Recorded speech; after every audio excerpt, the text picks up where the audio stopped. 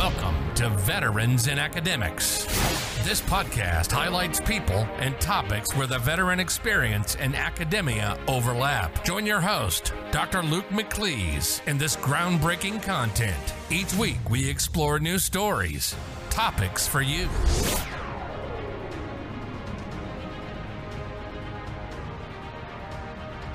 Ladies and gentlemen, welcome to another edition of Veterans in Academics.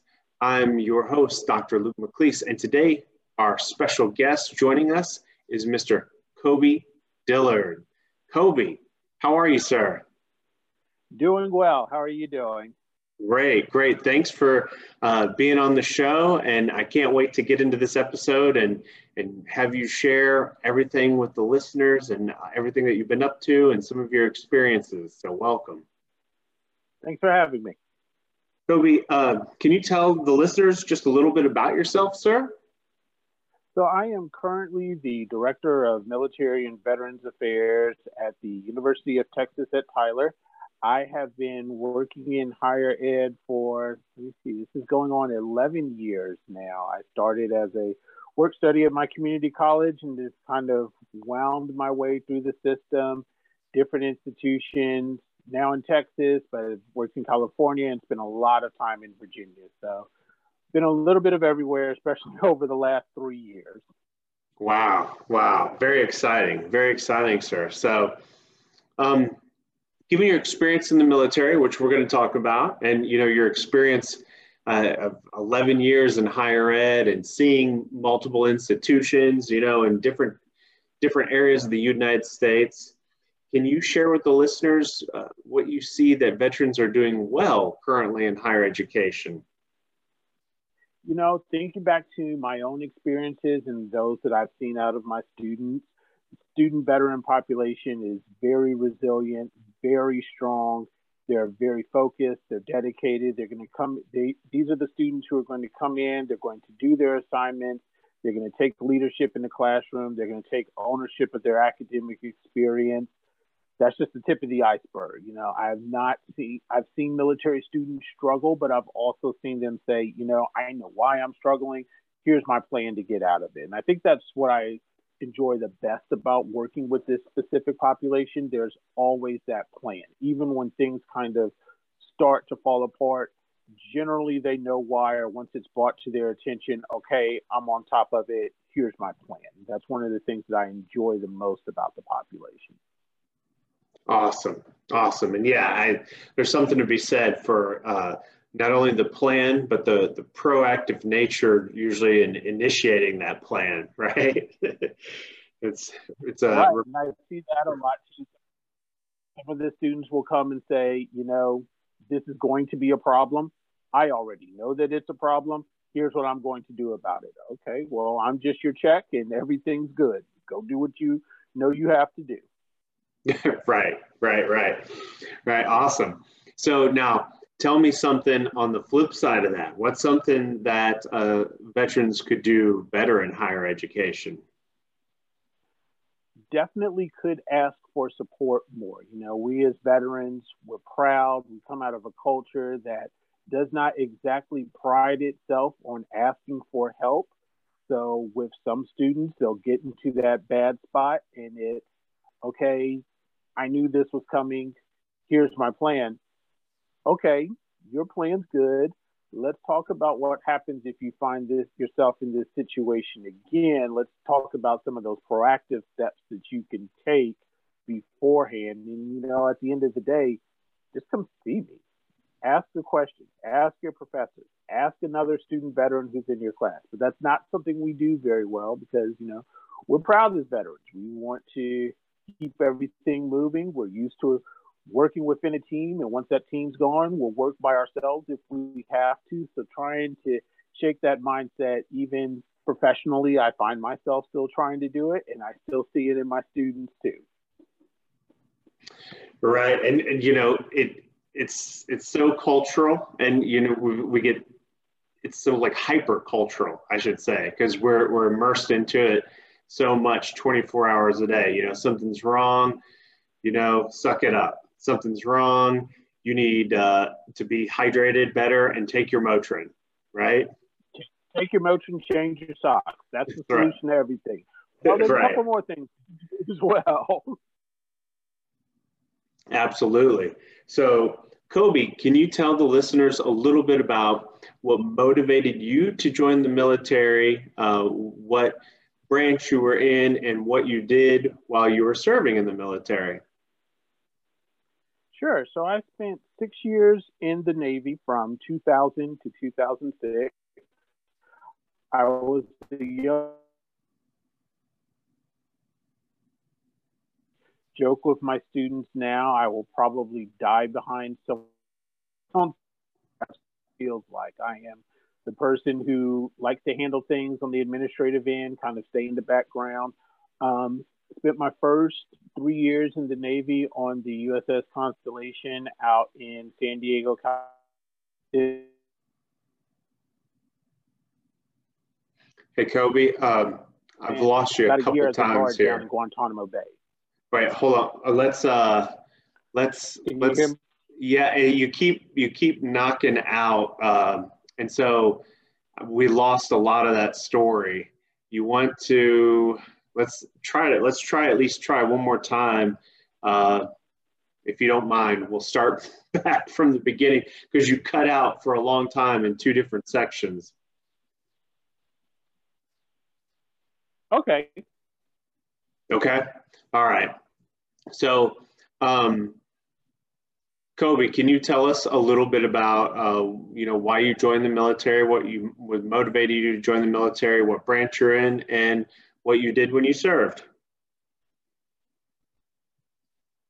Sure. So I actually joined the Navy after my first college experience, which was absolutely horrible. I generally don't talk about it much. It was pretty bad, but went in as a yeoman, spent 6 years in the Navy from 2000 to 2006, San Diego, California on the USS Constellation, Virginia Beach, Virginia at a F-18 training squadron, and then 2005 spent the year down in Guantanamo Bay.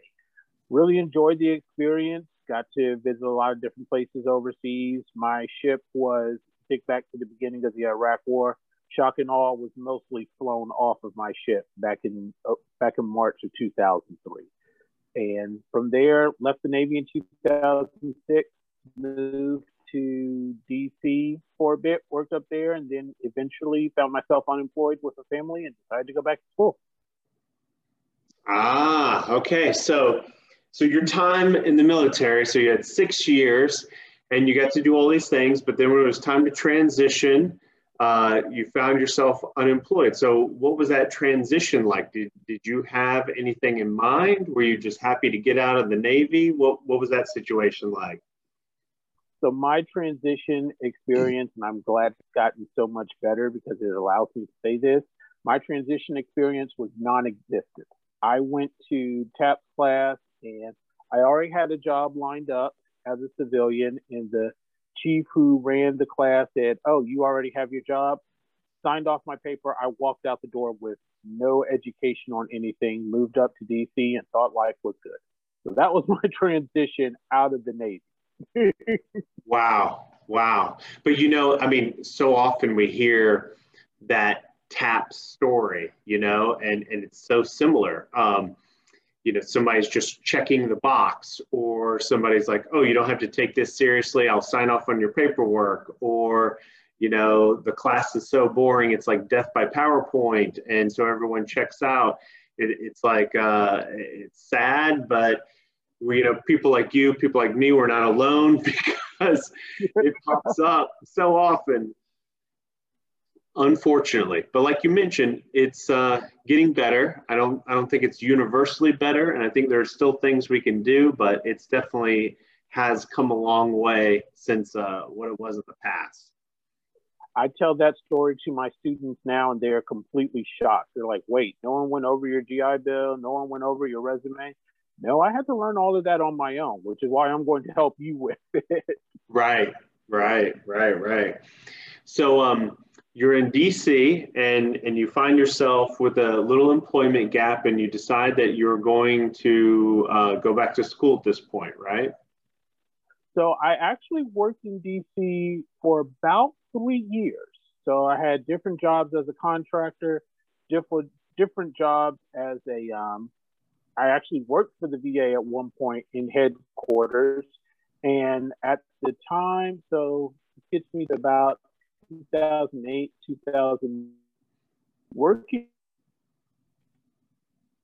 in Virginia, back and forth every day, 3 to 4 hours on the road each day, and got to be entirely too much. And at that point, I said, this doesn't work for me. It doesn't work for the small family I had at that point. My daughter was born in 2009, and I ended up taking a weird detour from the civilian employment route. Ended up working on a political campaign in 2009 for a gentleman named Bob McDonnell, who was governor of Virginia. And I was responsible for his Veterans Coalition and his African American Coalition. So did that for 2009. Late 2009, early 2010, that campaign ended, and I found myself gainfully unemployed. I like to joke about it, and kind of remembered, hey, there's this GI Bill thing, and post 9/11 had just gotten signed, and I said, let me take advantage of it and see where it could lead me.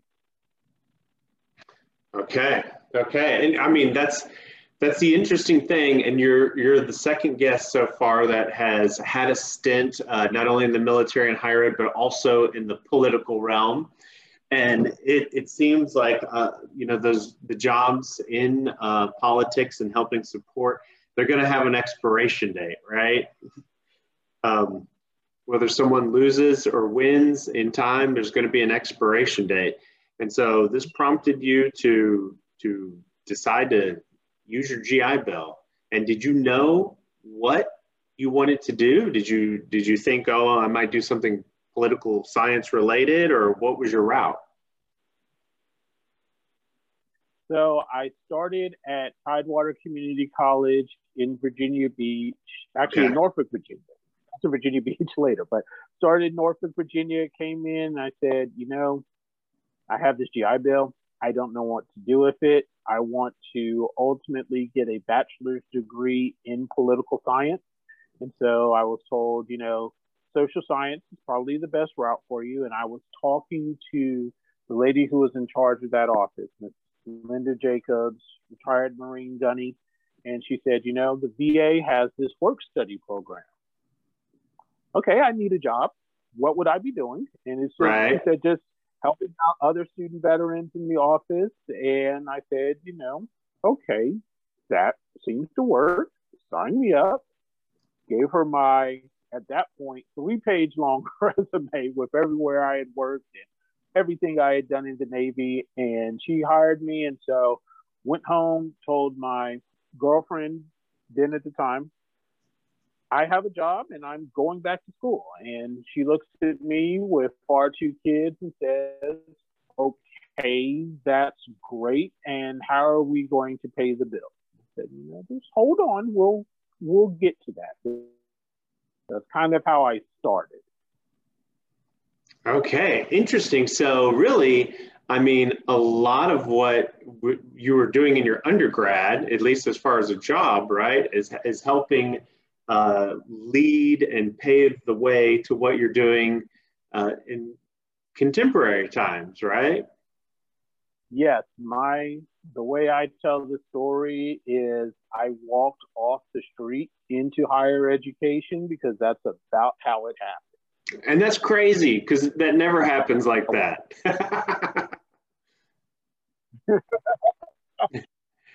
Yeah, because so many people are like, how do I get into higher ed? And, I hate to.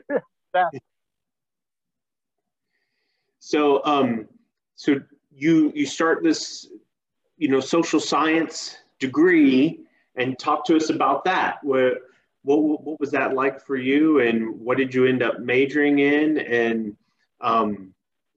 were there entities on campus outside of this office that could connect you to people and resources? What was that whole experience like transitioning now onto campus? So my classes were great. I had a great class experience. I was the student who met my GI Bill requirement. I had one class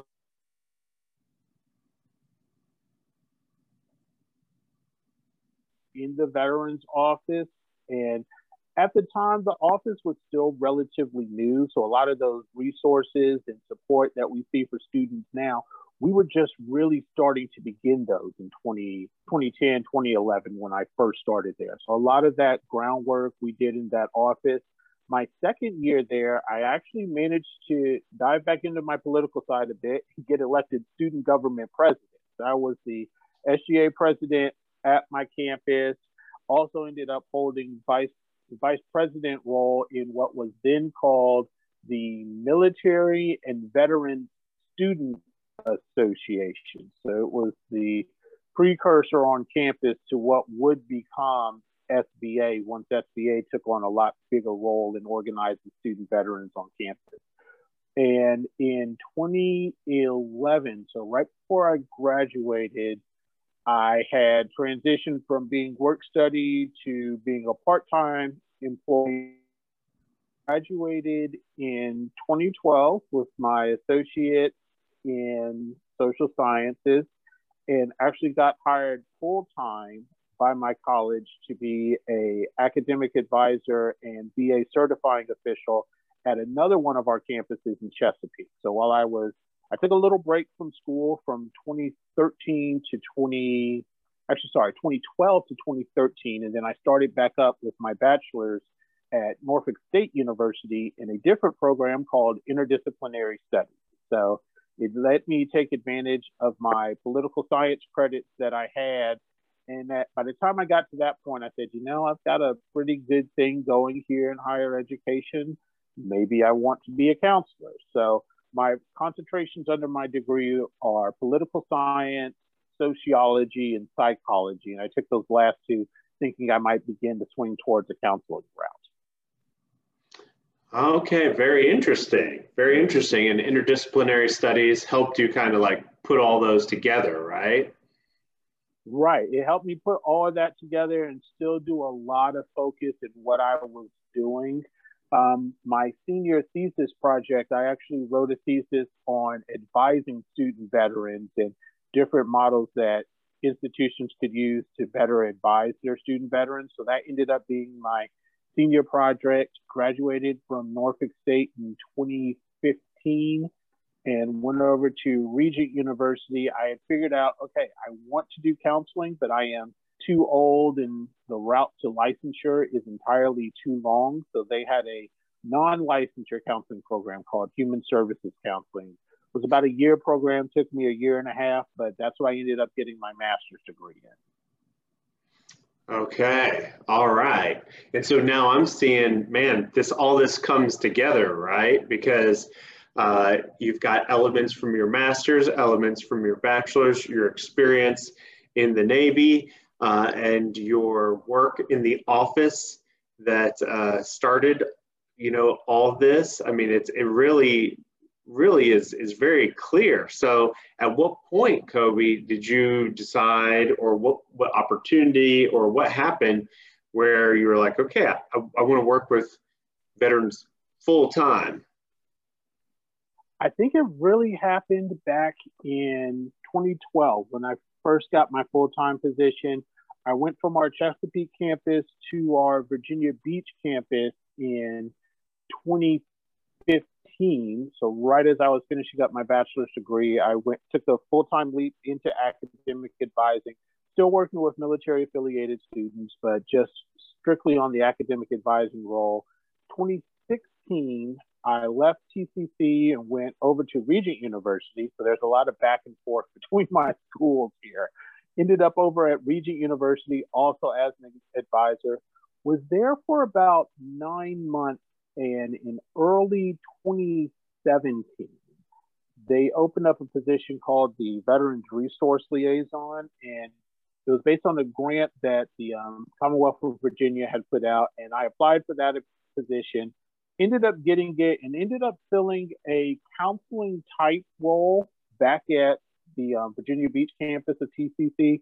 Most of my work there was around student veterans and military dependents who are on academic probation, looking at not just how academically they landed there, but what life experiences they had and were experiencing that led them to probation, helping them solve all of those problems, helping with the academic end, and then returning back to the campus. Okay, here's a student who now knows what to do, who to ask, where to get help, what's available. They're on a lot more stable footing. And we were able to, I think the number was about 80% of the students at that campus who landed on probation, we were able to pull back into good academic standing. Wow, that's powerful. That's powerful. That's amazing.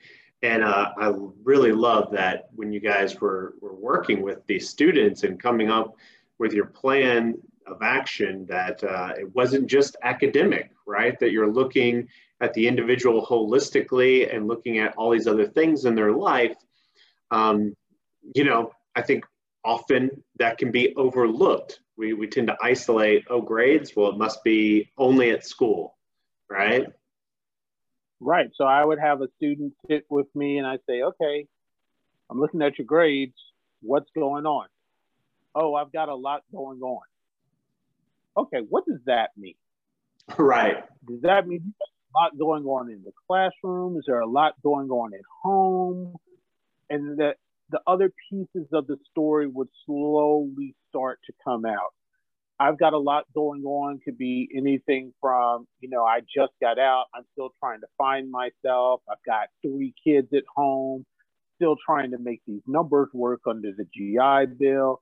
It could have been a dependent who was, you know, I'm in this particular academic program because my parents wanted me to be, and it's their GI Bill, and it's not what I want to do with my life. So that I've got a lot going on, turned into a lot of different things that we were able to address, helping some of those dependents have some of those, hey, you're 18, 19 now, you're an adult. You have to have some of these conversations with your parents, and even with the veterans, just saying, okay, you know, it's not going to be like this forever. You will figure this out. You'll find your footing again. You'll find that tribe, that group of people to help support you through this. And for the one was absolutely struggling, ended up not making it through school, but I saw her later on, just inadvertently ran into her out in town. She said, you know, thanks to you, I'm in a lot better place. Hey, that's a win. I'll take that. Yeah. Absolutely. Absolutely. And it sounds like from those percentages, you had a lot of wins.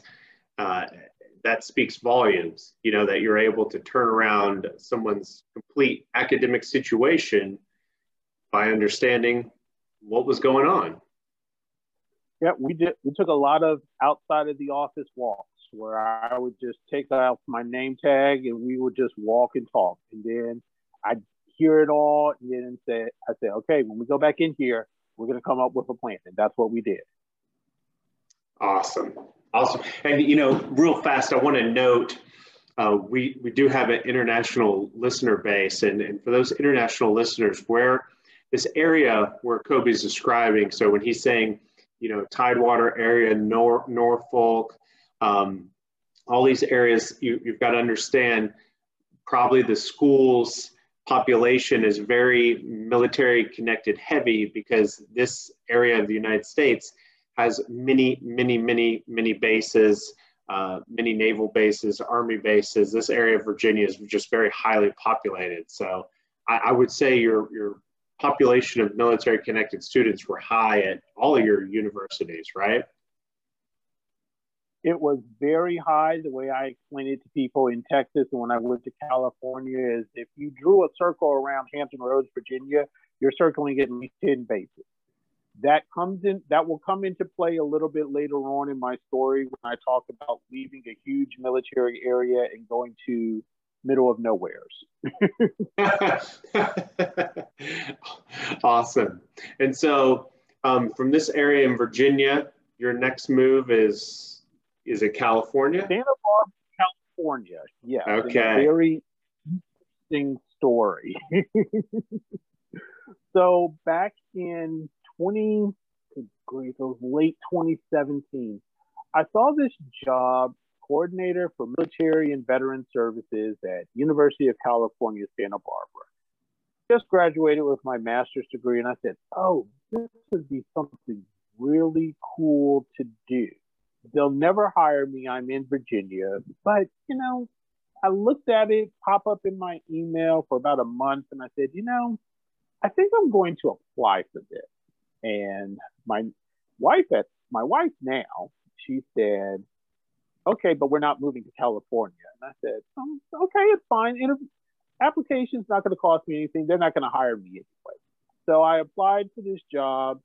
And then in November, right before Veterans Day, I got a call to do a brief 5-minute phone interview, very brief. And I said, you know, this still isn't costing me anything at this point. No one is asking me to do anything. So let's do the phone interview and let's see what happens. The mister says, okay, you can do the phone interview, but that's it. Don't worry, they're still not going to hire me from Virginia. There's an internal candidate somewhere. Did the phone interview. Right before my birthday in December, I get a phone call from the Associate Dean of Students. We'd like to have you come out for an in-person interview. Okay, this is right close to my birthday. I've got 2 kids. It's very close to Christmas. There's no way I'm going to be able to afford to fly to California. We want to fly you out here. Oh, crap. That changes things, right? That wasn't supposed to happen. So I asked him, hey, can you hold on for a second? Let me just call my wife and let her know. I call her and she hangs up the phone on me. She's completely upset because now this thing is starting. She tells me why later on.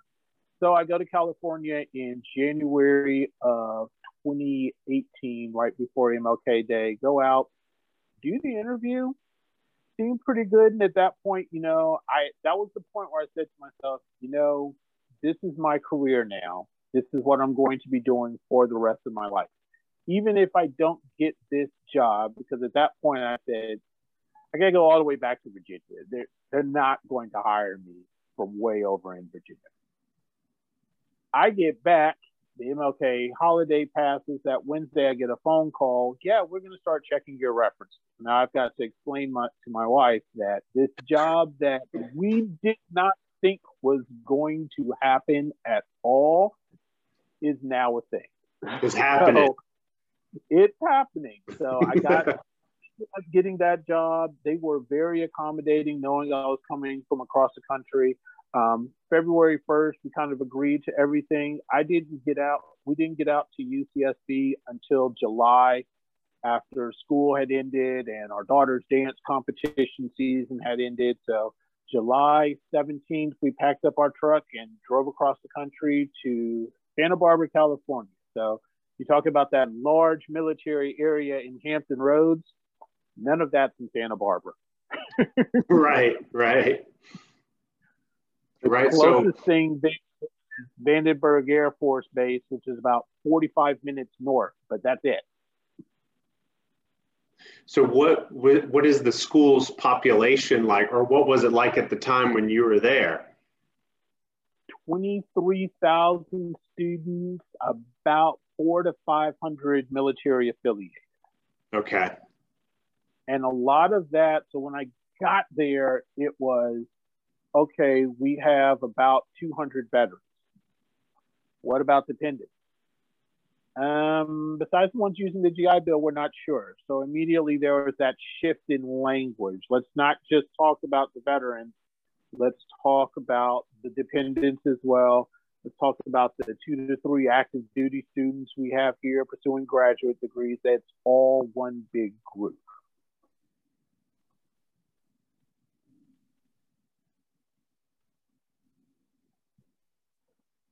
And that was probably the easiest part of the transition there. Coming from a big military area, you know, you talk a certain way, you speak a certain way, you carry out your work a certain way, that once you get out of that bubble, it doesn't fly very well. So initially I came in with that very military mindset. We need this. Where is it? Let's get it done. Yeah, that's not how Santa Barbara, California works. How anywhere it works. It is a very laid back, relaxed area, and it took me about 6 months to finally calm myself down and figure that out. So in that 6 months, as you're calming down, what was the rest of the time like? You know, after that, did you find a groove, or was it one of those things where you're constantly reminding yourself, like, okay, take it down a notch, you know? It got to the point where very quickly people realized they had to tell me to take it down a notch because I did not know how to do it on my own. And I had a good leadership group.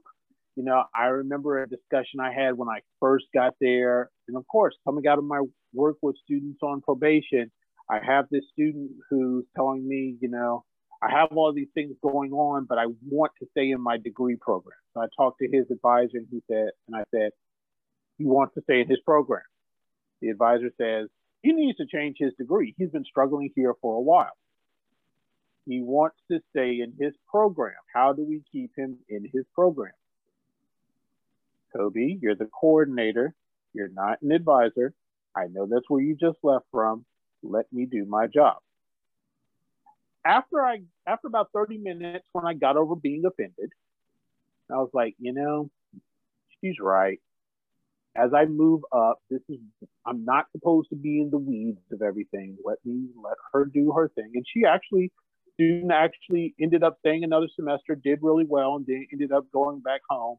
But that's where I started to learn, you know, if I learned about military higher ed in Virginia, Santa Barbara was where I learned, okay, this is what higher education is really like as a career field. Because I didn't take classes in that. Again, I walked in off the street into something that was very specialized, and I honestly thought, you know, that's how the world works. It is not how the world works at all. Right. So you get a taste for this reality of higher education and your time in Santa Barbara. And so what was the transition like then from Santa Barbara, California to Texas? So I had a friend on Facebook who had told me, you know, we're getting ready to hire for this position. It's brand new. And we had been connected on Facebook for a while. He said, I think you'd be good for this. This was January of 2020. And I wasn't really looking to leave at that point, but I said, okay, I will give it a shot and we'll see what happens. Knowing that my track record with my family of giving things a shot, seeing what happens usually ends up turning to a big move somewhere. And I said, you know, so I had applied for the position. I actually had reached out to the dean ahead of time. And I said, you know, this is a brand new position. I'm coming in with about 10 years of experience at this point. I may be overqualified. I don't know. And he said, well, just go ahead and apply anyway. So I applied, did an initial interview in March while the world was shutting down, and then COVID takes over. Everything goes on pause for a while. California is completely shut down. All of my students are scattered and gone back home. And in June of 2020, I get a random phone call. Okay, we're restarting this search. And I had applied for this position there and another one at a community college in Maryland, just kind of thinking, you know, if I am going to go somewhere, maybe it's better to go back home. Both of those positions got put on hold, and University of Texas at Tyler opened theirs back up first. So went through the interview process with them, ran the numbers. Texas is a lot less expensive than California is, especially with 2 growing children. And so we ended up packing up a smaller SUV at that point, shipping our stuff to Texas. And July 27th of last year, we landed in Tyler, Texas, the literal middle of nowhere. I am about an hour and a half from Dallas on one end, an hour and a half from Shreveport on the other, and we're just there. when we got there, that was kind of looked around, and I'll say this, I was like, we were in Norfolk, Virginia, Virginia Beach, Santa Barbara, California. How the hell did we end up in Tyler, Texas? I don't even know where this is on a map, but it's been great so far.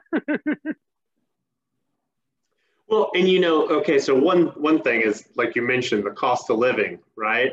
And it seems like that with a couple other things are bringing most of California to Texas anyway. Yes, they are. Now, but there's going to be a stark difference, I'm imagining, between University of Texas at Tyler and what you experience at Santa Barbara, as far as the military connected population. Am I right? There is and there isn't. Okay. There are more. We have about 500 to 600 military affiliated students. The veterans are, whereas in California, some of the veterans were a bit more laid back with their veteran status. My group of veterans here in Texas, that they are veterans. They have no problem telling you. Good, bad, or indifferent, they will let you know. Right. So that's different. Other than that, there's not a whole lot. My students who are dependents, they're still trying to find their way and find their place in our center, which is something we experienced in California as well, trying to bring them in, saying, hey, you're part of this community as well. I definitely know that had I not gone through UC Santa Barbara and the University of California system, which has been around forever, and actually gotten the experience of what higher education truly is, I don't think I could have been nearly as successful as at UT Tyler as I have been. There was a lot of that military mindset of mine had to go away. And I had to cross the country to do it. But now coming back into a role where I'm essentially more rebuilding the center and rebuilding the community that had kind of fallen apart. Now that I know, okay, here's the military side. So I can talk to my veterans in that tone of voice when they need it. I can kind of find the middle ground between that tone and a more supportive tone with some of my dependents. But I also don't have to go off charging windmills, as my coordinator says. He always says, have fun storming the castle. I'm not storming the castle. I'm going to go have a discussion with somebody. We're going to work this out. And, being at UCSB taught me that. You don't have to always go in with where is this? Give me this. I need this now. You go in with that more, okay, here's our problem. How can we as an institution fix it? I can't solve this one on my own. How are we going to fix this together? And it's gotten us to do a lot of good stuff over my first year being there. That's awesome. That's awesome. I love hearing that. And it's so right. It's so true. You got to slow down for higher education and always, but more so now than ever, think collaboration.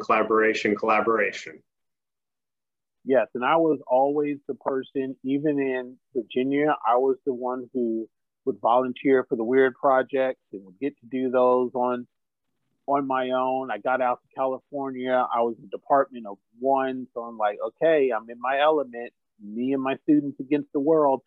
That's not how it has to be all the time. There's sometimes where it is that. There's sometimes where I have to stand up and say, this is wrong for my students and it's going to be changed or else bad things will happen. And then there's other times where I say, we can do this a little bit better. Here's my knowledge. Give me yours. Let's find out how to make this work. And I've gotten a lot more done with that than the proverbial storming the castle. Right. Wow. Excellent. So, Kobe, can you tell the listeners a little bit about projects you've got going on now, or maybe anything in the near future we could keep an eye out for? We are on our campus. We are pushing a lot towards I've said our next year is going to be a lot more focused on being a more military inclusive campus. We've kind of figured out our population. I figured out our institution.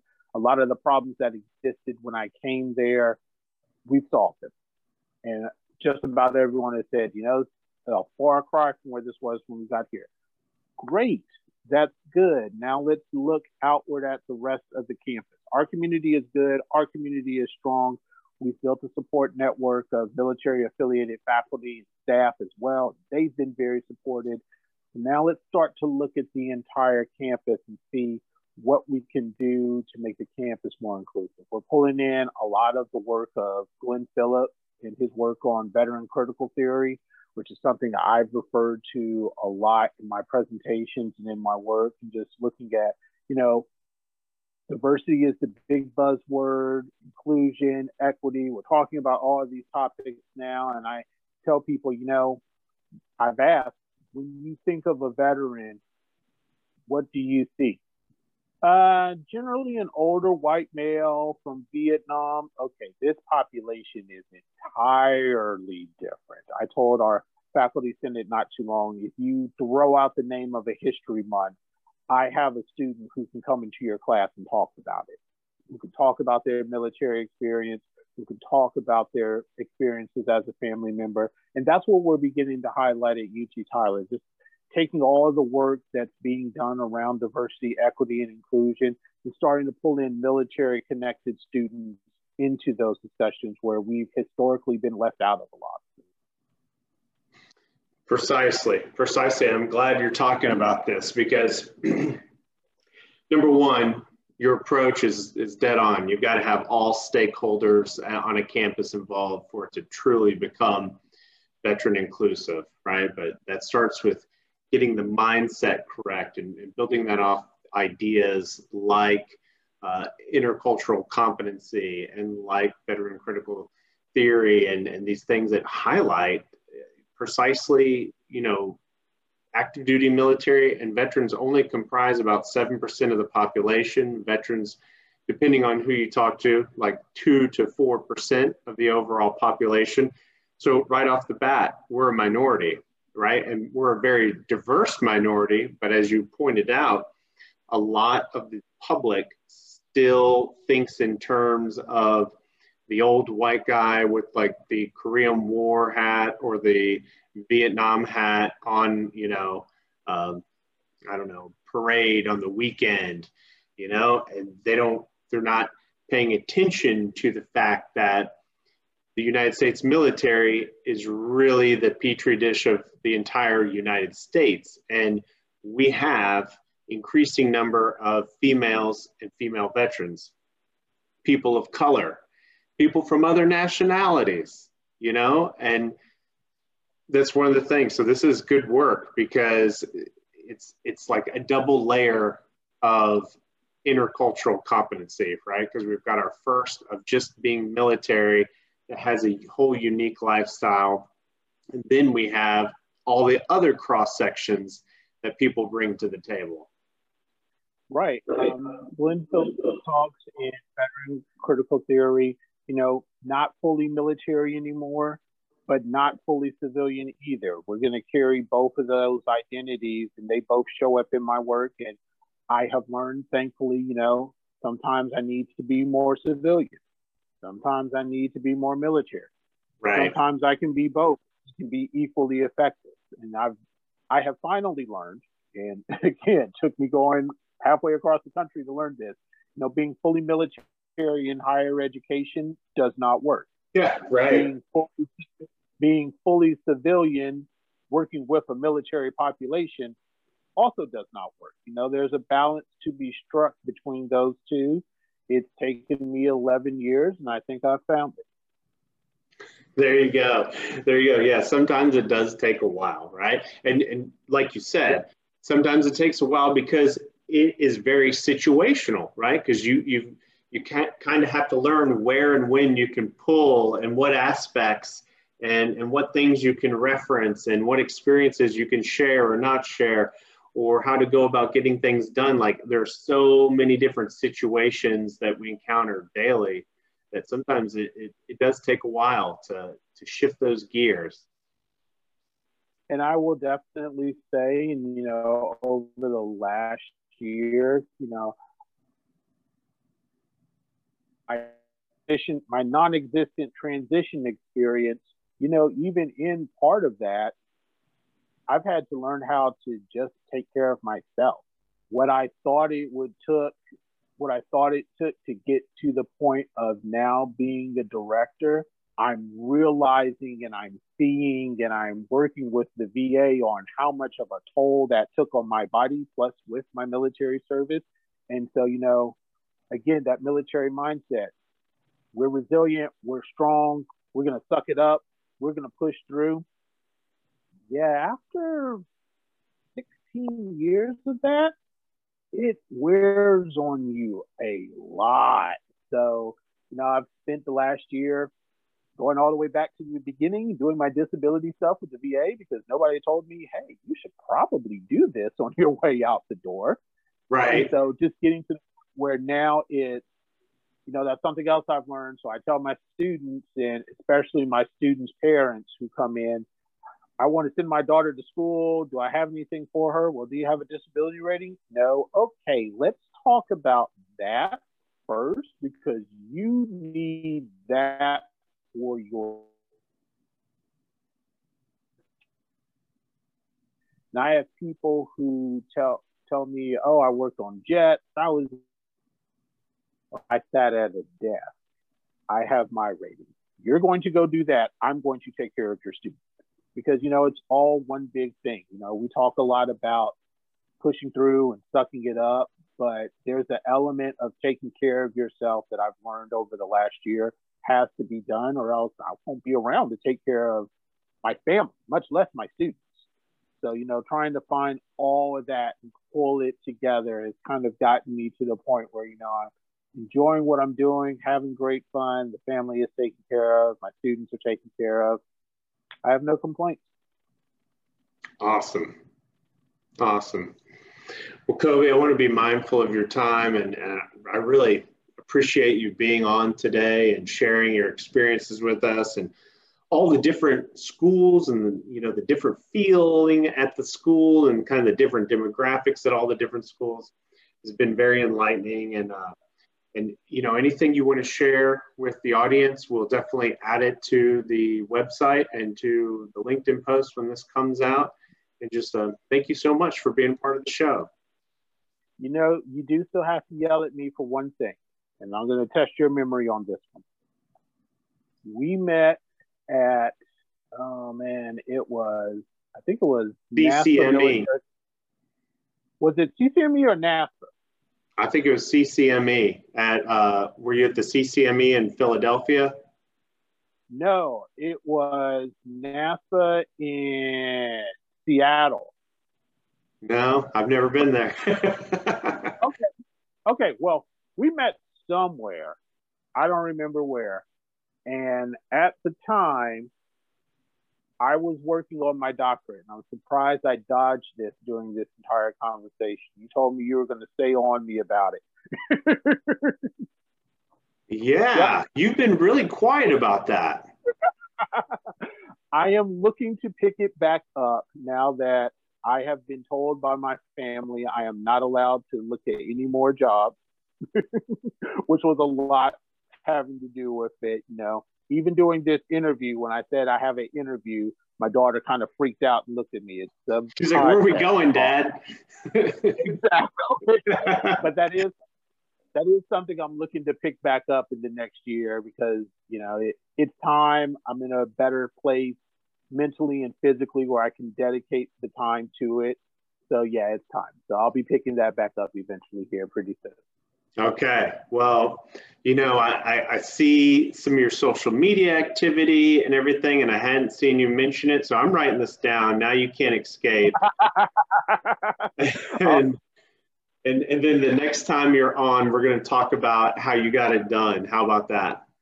Exactly. We could talk about that next time. All right. Perfect. Awesome. Kobe, thank you so much for being with us. And as the listeners just heard, they can expect to hear from you again in the future. Thanks for being part of the show, sir. Thanks a lot. Really appreciate it. Absolutely. Ladies and gentlemen, I'm Dr. McLeese with Veterans in Academics. Today, our guest, has been Kobe Dillard of the University of Texas at Tyler, and we appreciate all of your support and all of your patronage for the show. Thanks, and until next time, Veterans in Academics.